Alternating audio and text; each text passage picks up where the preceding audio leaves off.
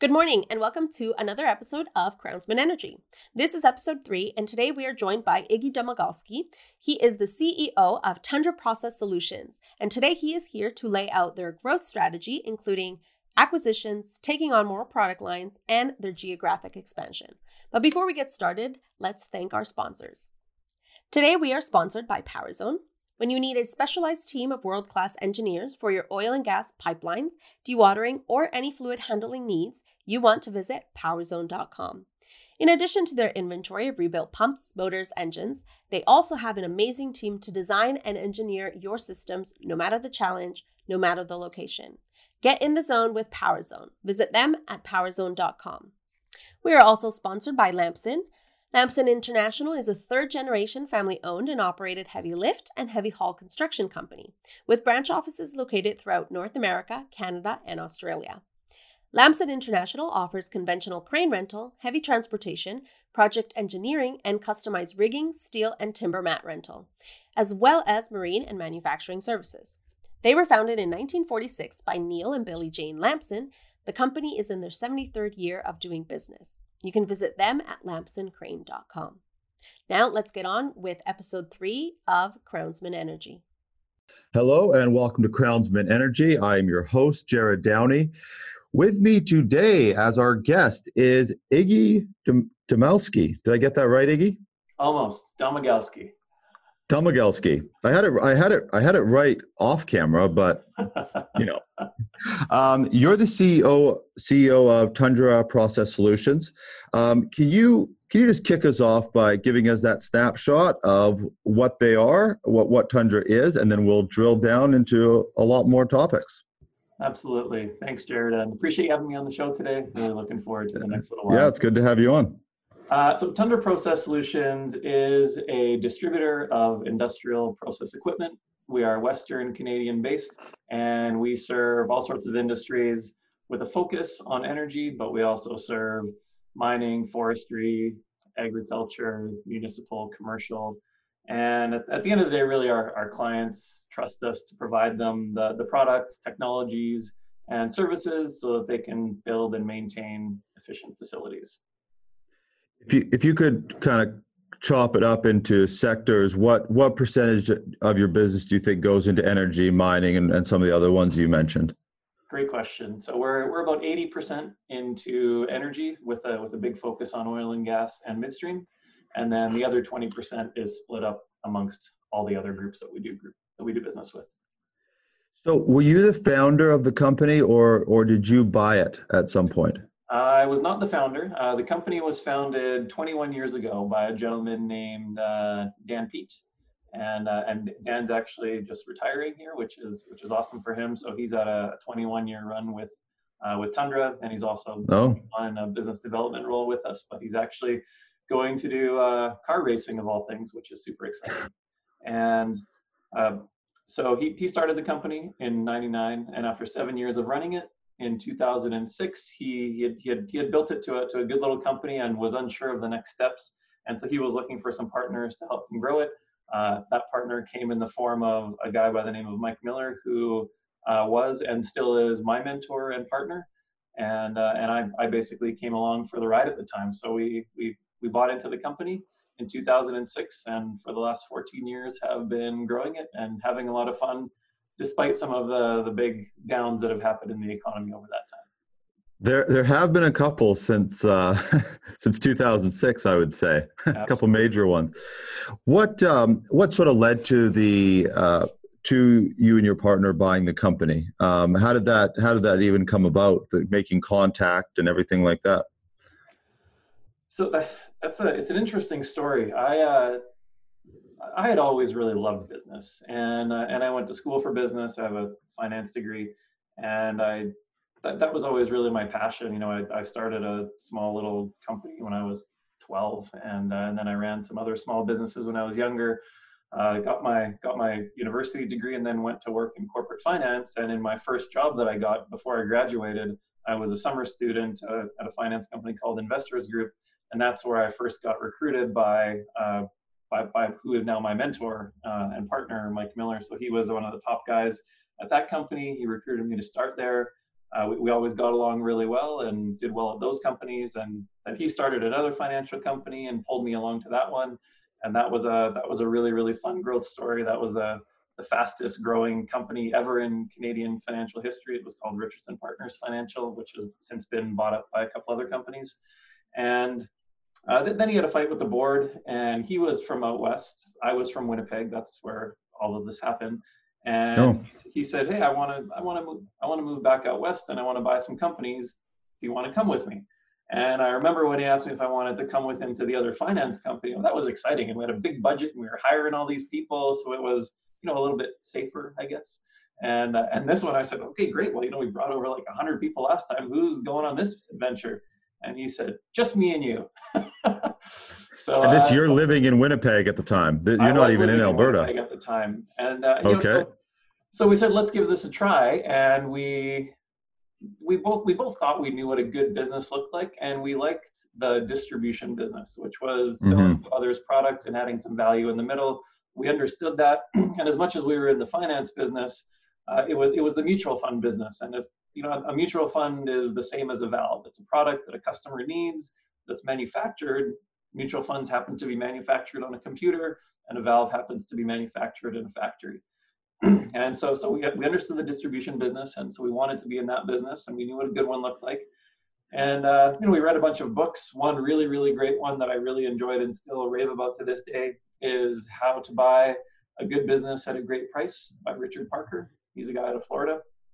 And so we read that and a bunch of other ones, and we thought we were ready to go do it. So we looked at over 300 companies through brokers and online listings and us cold calling people. And we finally landed on what was actually a competitor of Tundra's. And we were in the 11th hour of buying them, and the seller, the owner of that company, literally broke down at the legal table saying, "I can't do it. I'm gonna die. I'm gonna get divorced." And so we didn't buy that company. But as we were looking at that company, the name Tundra kept coming up as a competitor and as a young, vibrant company. And so once that deal fell through, Mike, our chairman, he called up Dan, who was the owner of the company at the time, and said, "Hey, we were about to buy one of your competitors, and at the 11th hour, the deal fell apart. What do you think?" And at the time, Dan actually was looking for an investor to help him take the company to the next level. So it was right time, right place, right everything, and we were able to make a deal happen in a couple months, and that's how our Tundra journey began.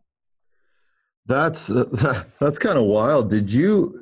So was Tundra even on? I know you said you saw it before, but was it on the list of possible buying options even, or did it just as a competitor, did it come on your radar? It just came on as a competitor. So it was, wow. It was not on any list, not on anything. We were getting pretty deep with this one company. And, as you get deep into diligence and figuring out what they do, you look at their competitors, and Tundra was one of the competitors that just kept coming up. I wanted to. You mentioned the book. It's How to Buy a Good Company at a Great Price. And you and I talked off camera a little bit about what that book has actually meant to you. And also, I think it's sort of a unique book. So I think, didn't you say that he updates that book? The author, Richard Parker, is the author of that, right? That's correct. Yeah. So I remember it's an online book. I don't even think you can buy it in a store. You just have to Google how to buy a good business at a great price, Richard Parker, and it comes up. He sells it on his website, and it's less of a book and more of an instruction manual.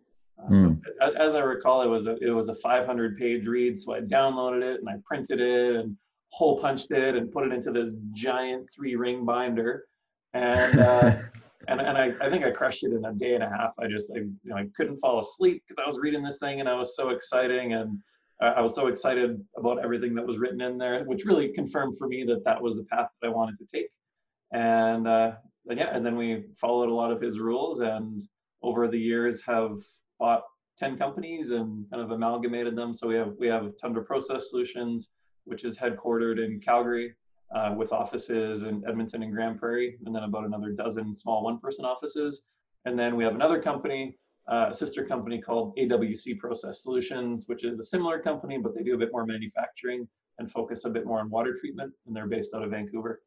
Um, so we read that book, did what the book said. Plus, it's a book, so you do a lot of the things that you want to do too, and you take the pieces out of it that you like. But we Of took a lot out course. of this one, and so I remember reading that book in 2005. So that was almost 15 years ago. And a couple months ago, I kind of forgotten about the book, and I was surfing online, and it popped up somewhere.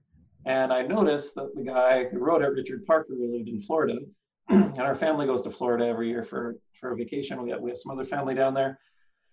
And so I just called him up and said, "Hey, I read your book 15 years ago, and me and my partner really used it, and it used all the lessons and the instructions that you had, and bought a bunch of companies, and so just wanted to call and say thanks. You made a good impact on our life." So he was, he was over the moon, right? I think any author who ever writes a book and somebody calls them up and says, "Hey, I read your thing, I listened to it, and I did everything you said, and it worked," that makes them pretty excited. So we No had an kidding. awesome conversation for a couple hours, and then I was about to head down to Florida, but then all this pandemic stuff hit, and there was no traveling anymore. So we have plans to see each other. We're both excited to do it, but it's just not happening at the moment.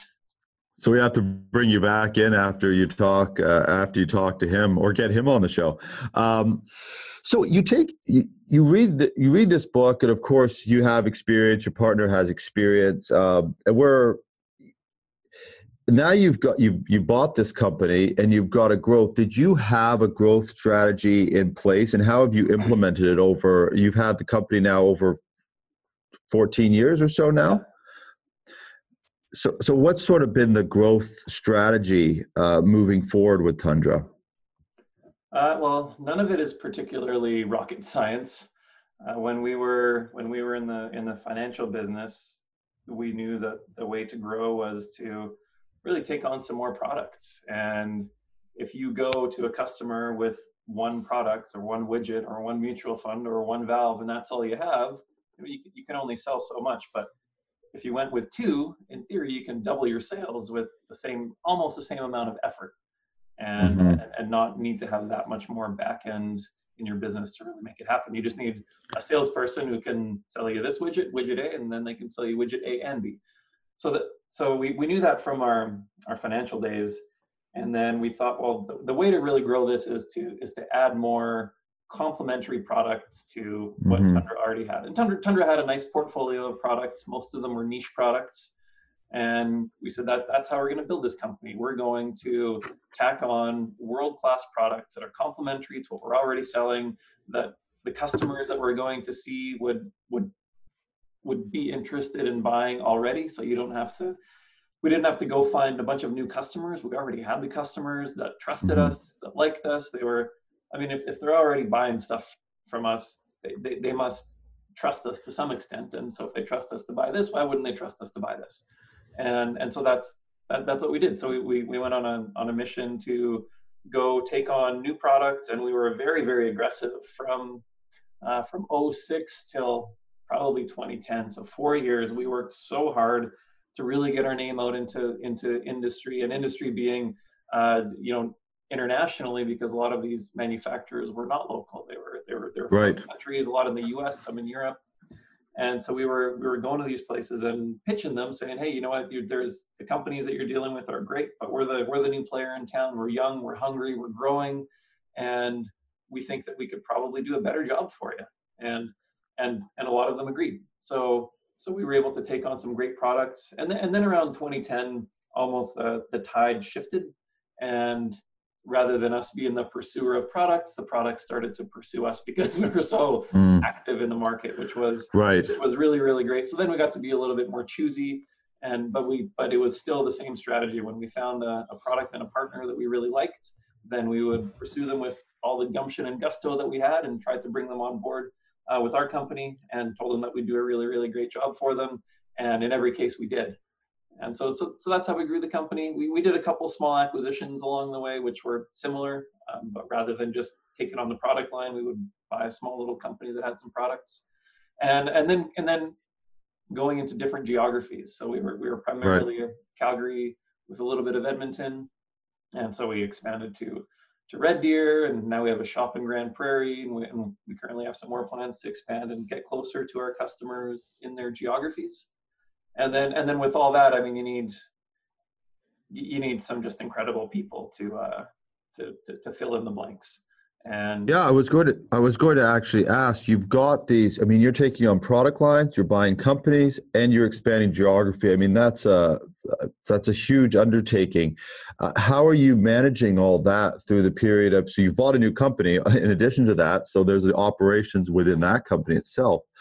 Was there a team in place to do that, or were you and your partner the primary people that were going through all that? How did you facilitate it? In the early days, there was just a couple of us, but now we're a little bit bigger, so we've been fortunate that we could, hire some really great managers. And I think most business and kind of business growth books will tell you, hire the absolute best people that you can afford at the time. And so we've always tried to do that, and we try to pay up for really great talent in the areas that we needed. And so we've done that over the last decade, and really built up what I think is just an exceptional management team that can help us bring these things to market, and just guys that have done it before too. I mean, if you bring one product to market, you sort of know all the things that you need to do. You need to hire the salespeople, the technical people. You might need some additional logistics capability. What are you doing for marketing? How are you going to reach out to the customers? So we have basically a checklist that we follow now, and it works pretty well for us. You, at the beginning, you talked about you bought the company in 2006.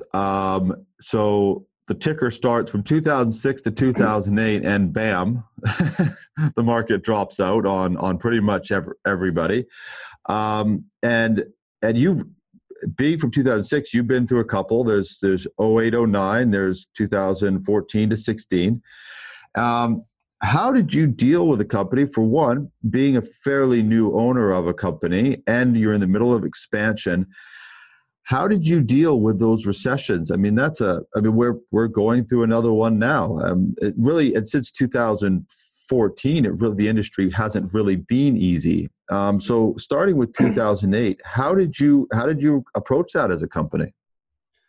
That's a good question, and I think we did it like a lot of other companies.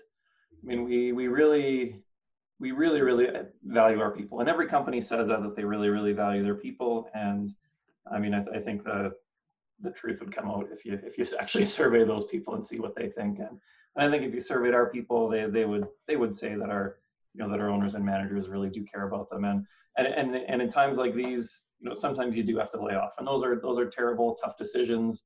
And we've had to do it too in all the recessions, but we really always tried to keep it to as few people as possible. And before we go to layoffs, usually we try to go to wage rollbacks or reduced hours, 4-day work weeks instead of 5-day work weeks, just so that we can keep all those people. And when the recessions end, and they always do, and they always have, that we can be stronger and better and smarter coming out of them with that experience and the institutional knowledge. So like a lot of other companies, we went through some layoffs, but then also trying to keep as many people as we can. And I look at those recessions, the specific ones that you talked about, 08, 09, and then 14 through 16, they're tough. It sucks laying people off. Those are not fun things to do, and it's never fun to tell your people, hey, you're taking a big pay cut. Sorry, that's not fun to do. And as a leader in the company, usually your pay cut is way bigger than anyone else's, and that's not fun either. But it's things that have to happen. But after every single recession, we always came out of it way stronger and way better. And I think the same thing will happen this time. And going into it, we never knew what it would be, but it always did come. So just a couple examples. In 08, 09, our company was about 30 people. And that was a scary time. The world was falling apart. The stock market was actually way more down than it is now, and capital was scared, and there was no money for anything, and that was a really freaky time. And I remember we had an opportunity to take on a new product line. We ended up taking the product line. It's called Toshiba, which is a pretty major world brand in a lot of areas. They area that we were the area that we were looking at was their motors and their variable frequency drives, which was a good established business, but still scary. And so I remember going to our bank and saying, "Hey, I know it's terrible out there and things are really bad, but we're at 30 people. We want to hire 15 people. We want to buy a bunch of inventory and take on this product line. Will you support us through that transition?" And we showed them our plans and everything, and they said, "Yeah, we know you guys. We banked you in the past, and we'll do it again." And we did that, and we grew that product line by like 5 times from its previous peak, and have had a huge success with it. And that's been one of our greatest product divisions. So that was a huge win, and it all came out of a recession. Well, on that, I mean, Toshiba that's a very high profile brand globally. To get them though during a recession, someone else's loss is someone else's gain. That is just part of business at times. And I mean, how does that product line even become available in a place like Alberta?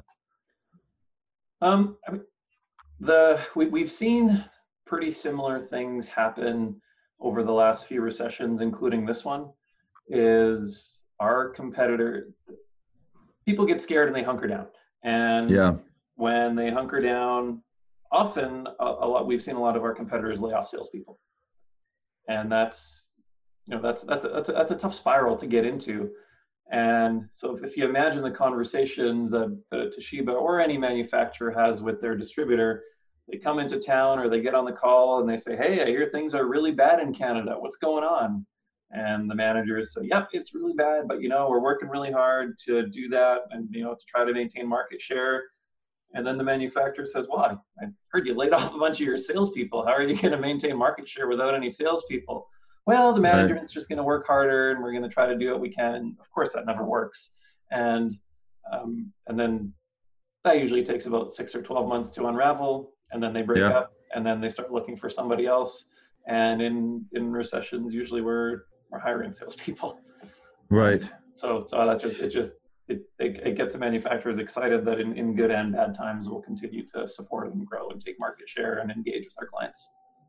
I'm curious, when and it's somewhere like 2008, and we'll skip over to 2014 in a minute. Now, was that a conscious choice that you're obviously like me and anybody else in business, you're watching the markets, you're seeing what's happening around you.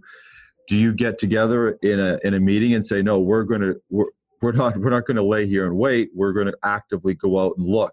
Or do the opportunities just start arising and you decide? Or is it an active choice to sort of approach a recession in that way? I would say it's both. So we're definitely actively sitting around tables, even now, even yesterday, and saying we were talking about what are the opportunities that are going to come out of this.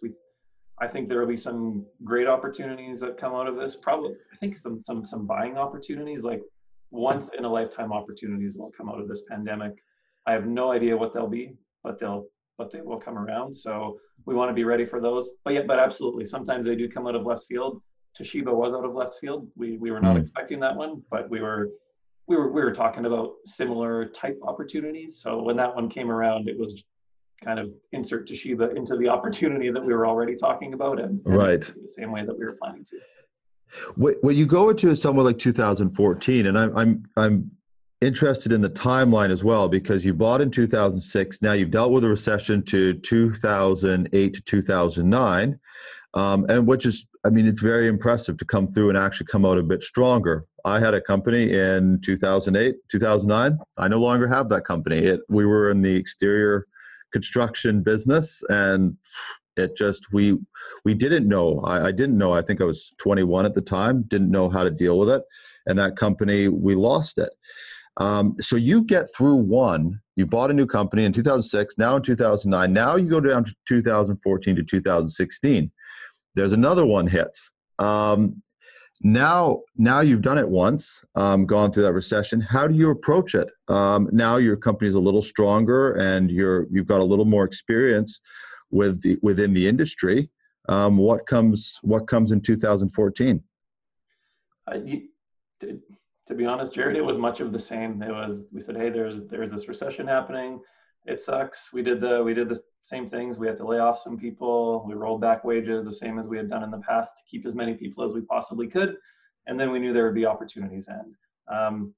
And for these opportunities, two of them came up. One we were actively pursuing, and the other one didn't fall into our laps, but it became available, but we didn't think it would become available. And it was two major product lines that we took on, and it was the same conversation with the bank. One of them was a little bit easier. It required hiring a couple people and very minimal inventory. But the other one was massive. We took on a product line called Ferris, and that required hiring 20 people and buying a bunch of inventory and building a whole new 25,000 square foot facility with a bunch of equipment. Oh wow! And, it's kind of it was like a $10 million investment that we had to make, and that was the same conversation with our bank, saying, "Hey, we know times are really bad, but we have this opportunity here, and it's solid. You've done it once with us before. Do you think you'd want to do it again?" And they said, "Yeah, we think we would." And so they got on board with us, and we did it again, and those two have been ultra successful. So we've been really lucky and fortunate that they worked out. What is Ferris? I should know the brand. I realize that, but I'm actually not familiar with it. Sure. There's a few different Ferrises out there that are spelled differently. The one that one that we represent is FARRIS, and it's a pressure safety valve. It's red in color, and it's used to go on tanks and pipelines. So if the pressure gets too high in those tanks or pipelines, that these PSVs they release the pressure so that vessel doesn't blow up. So it's a piece of safety equipment. Right, and so you go through a couple of sessions. We cover that, and now in between that, there's uptimes as well in a company. Do you, from your experience, in the good times, which is easier to approach? Do you think the good days or the tough ones, or which has been sort of created more opportunity or better decisions on Tundra's part? Do you think? Well, I think there's lots of opportunities in both times. In the bad times, it's seeing what's available out there and taking some risks, and getting your bank or your shareholders to agree to doing that, as we did with those few product lines that we took on. And in the good times, there seems to be more opportunities because people are willing to try different things. They're engineers at our customers, they're less worried about getting fired, so they're okay trying new things and new exciting things. And because of that, we got into some things that we shouldn't have over time and made some big expensive mistakes. We started a business that essentially was competing with some of our customers, but we thought we were the smartest guys in the room. And when things are going well and results are good, that's not because the market's hot. That's because we're really smart, right? Yeah. and so of course, some teams, and ours was the case. We had a little bit of that management hubris, and we thought what we would touch would turn to gold. And we had this great idea, and we hired people and invested a bunch of money. And I don't think we did enough client research. I don't think we talked to them to see if they would be ticked off if we did this. And it turns out they were. So basically we ended up writing the whole thing off and shutting it down. And, Really? And it was an expensive mistake. So we had to let go of a bunch of people. We had rented a big building for this thing too so we had to get rid of that. And we ticked off customers in the process, which was one of the worst things too. So we had to go back hat in hand and apologize to those customers and say, hey, we made a mistake. We're so sorry. We should never have done that. In theory, we were competing. We never really won, so we weren't really competing. but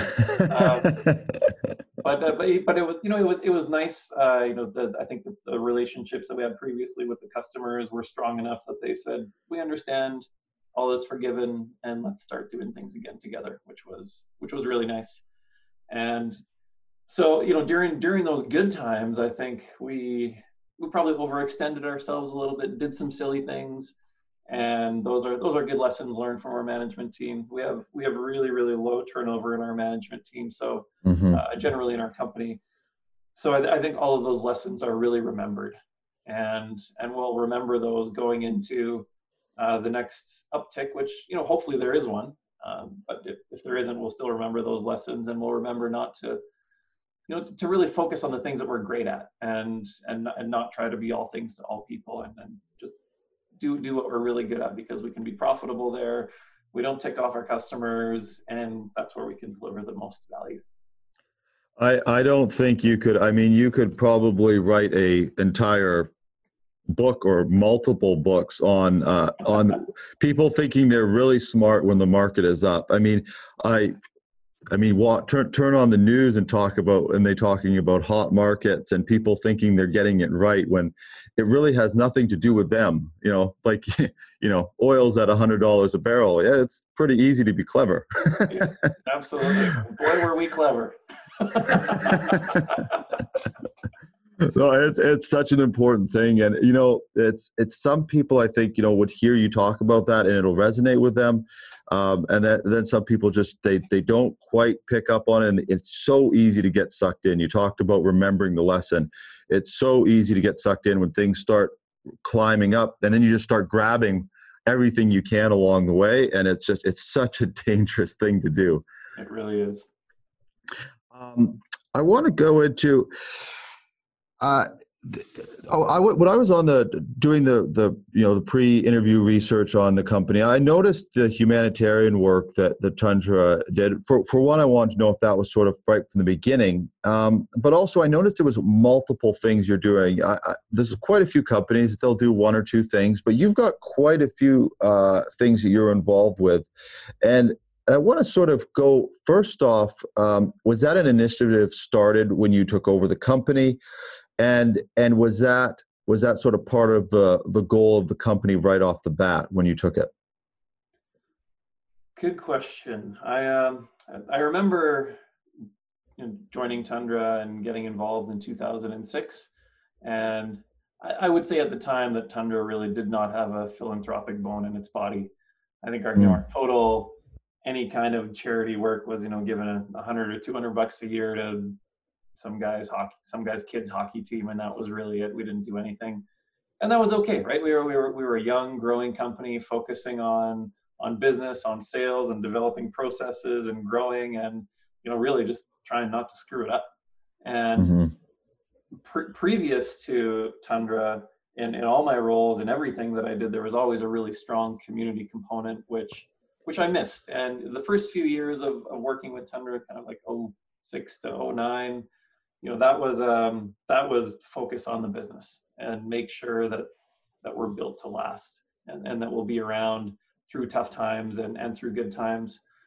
But after that, I decided that I really want this company to have a strong philanthropic and community footprint, and so in that case, it was me that really started to push it, and we really looked around for a charity. We wanted to have one main one that we wanted to be involved with.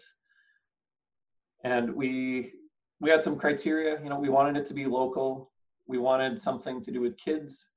We wanted something where our contribution would be a meaningful contribution of the total contribution. So we didn't want to be 0.1% of something. We wanted to be a little bit bigger.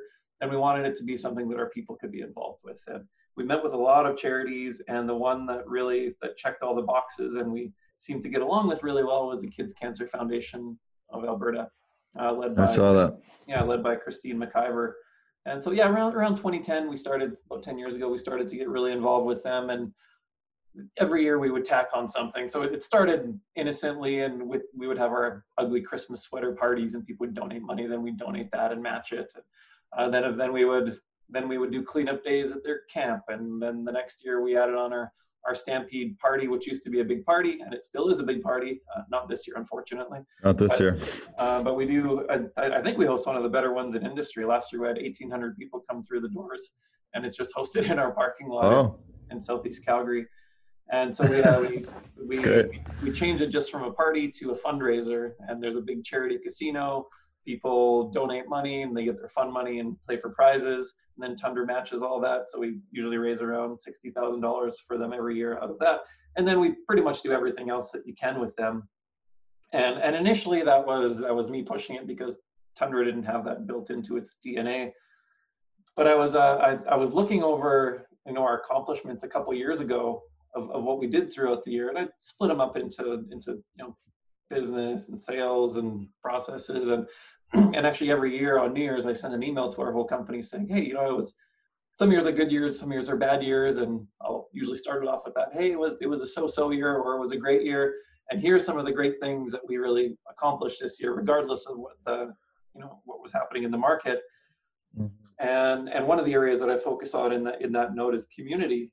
And I went through all the new things that we did in the community that year, and 0 of them were driven by me, which was really exciting. And that was it was a couple of years of really me beating it into the people in our company a little bit. But then once we started to do it, everyone realized that, hey, we really like this, and we really want to keep this up.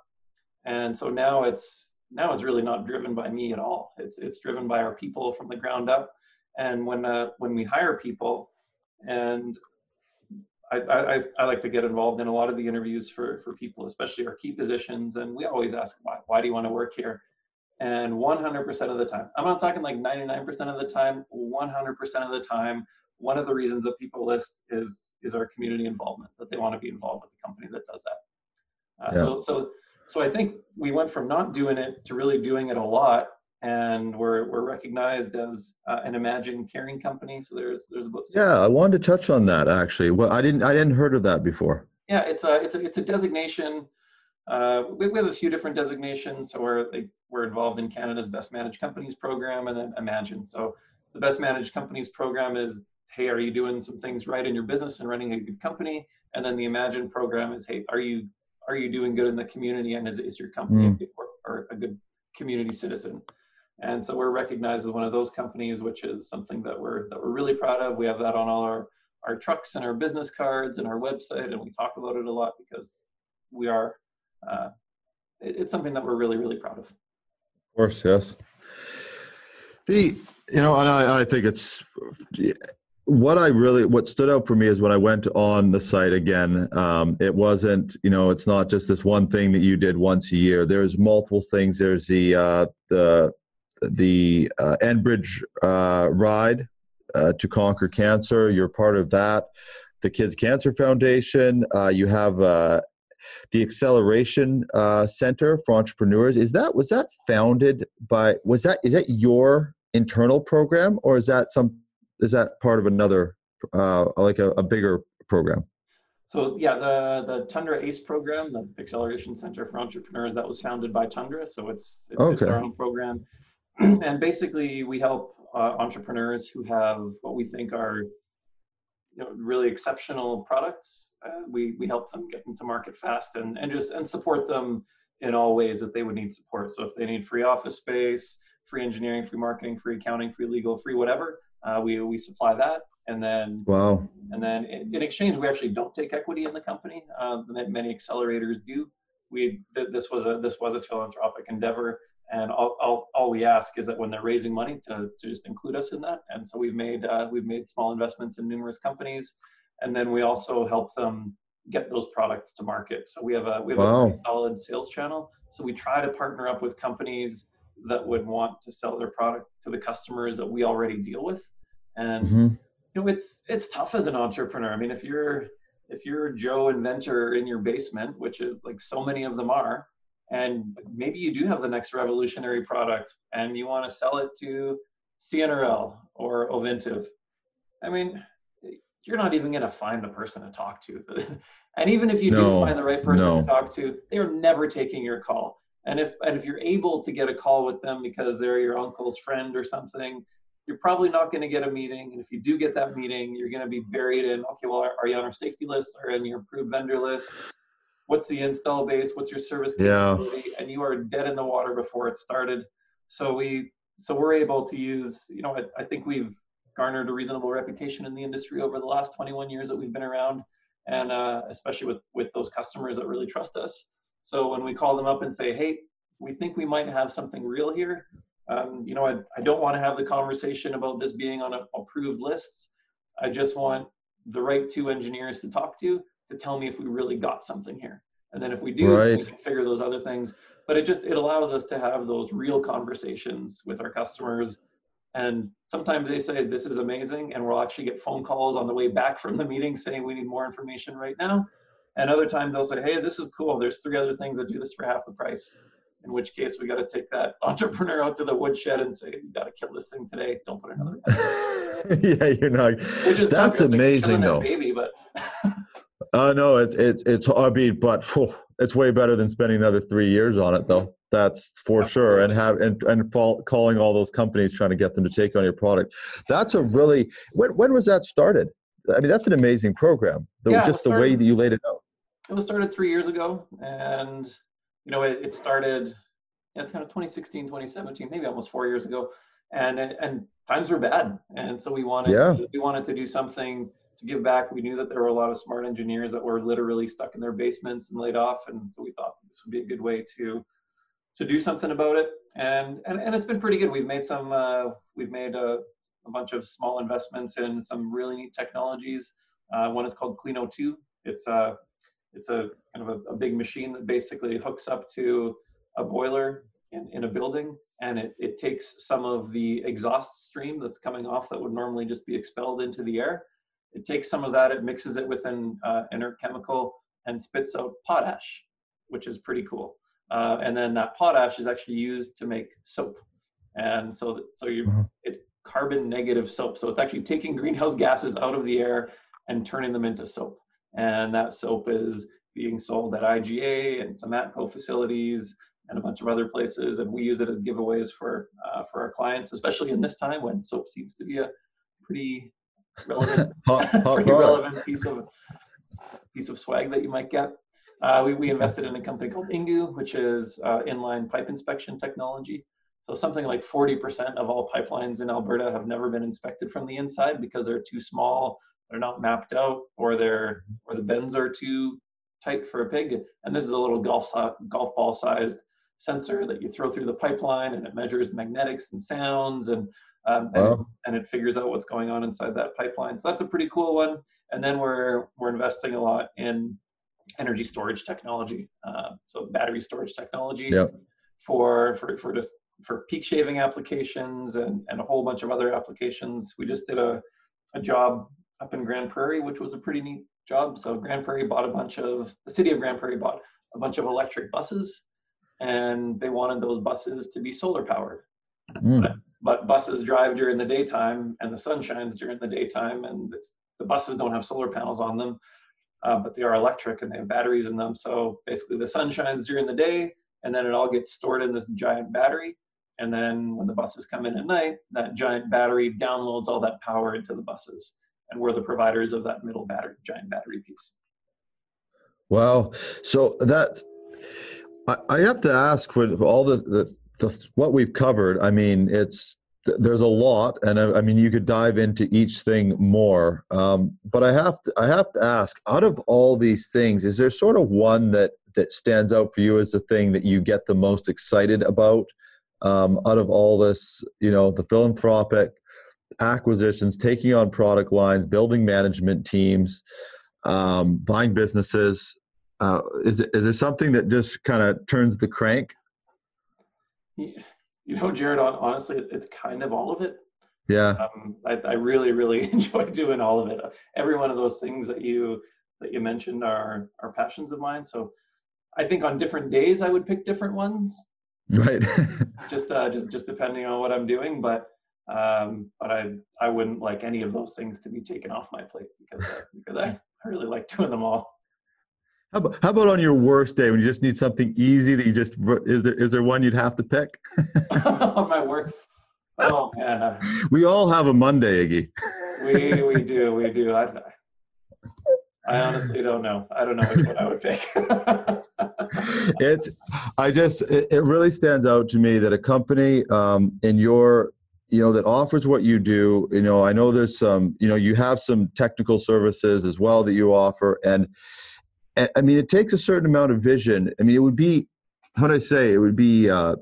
easy for your company to just do what's the core business. So I find it quite interesting how it doesn't seem to me, and I'll get you to clarify this. It doesn't seem to me like Tundra is spread out. It's all still pretty centralized. into the operations, but you've managed to find ways to keep expanding and finding new things to tack on.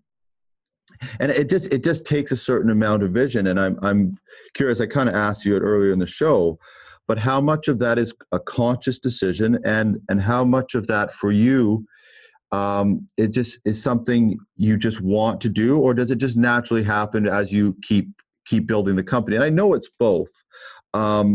But I mean, there's a lot of companies that don't do both, that aren't finding new opportunities, or they're just growing in a different way. And I just kind of am curious about what drives you to approach it in the way that you do. That's a long question. Yeah, it is. A very full one. We have a big goal, and our big goal is to be the most trusted supplier of industrial process equipment in Western Canada. So that's our big goal.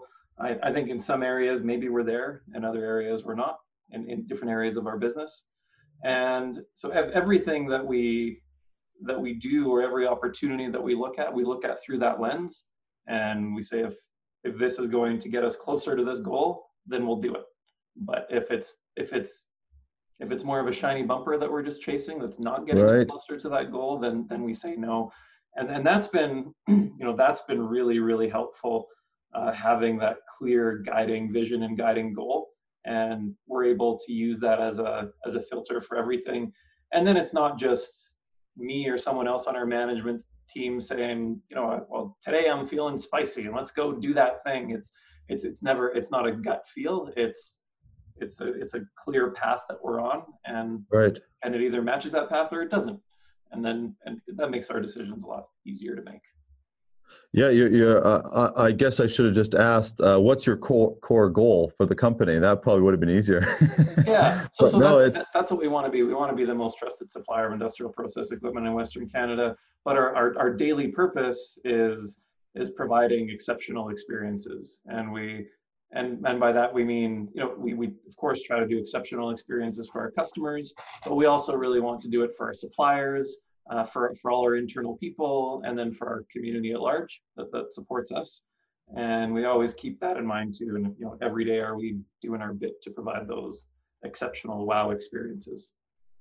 Well, I don't want to put you, embarrass you in any way, but I will say I've told a couple people in my network that you're coming on, and there was a lot of excitement because you're very active online, and no, genuinely, because people watch.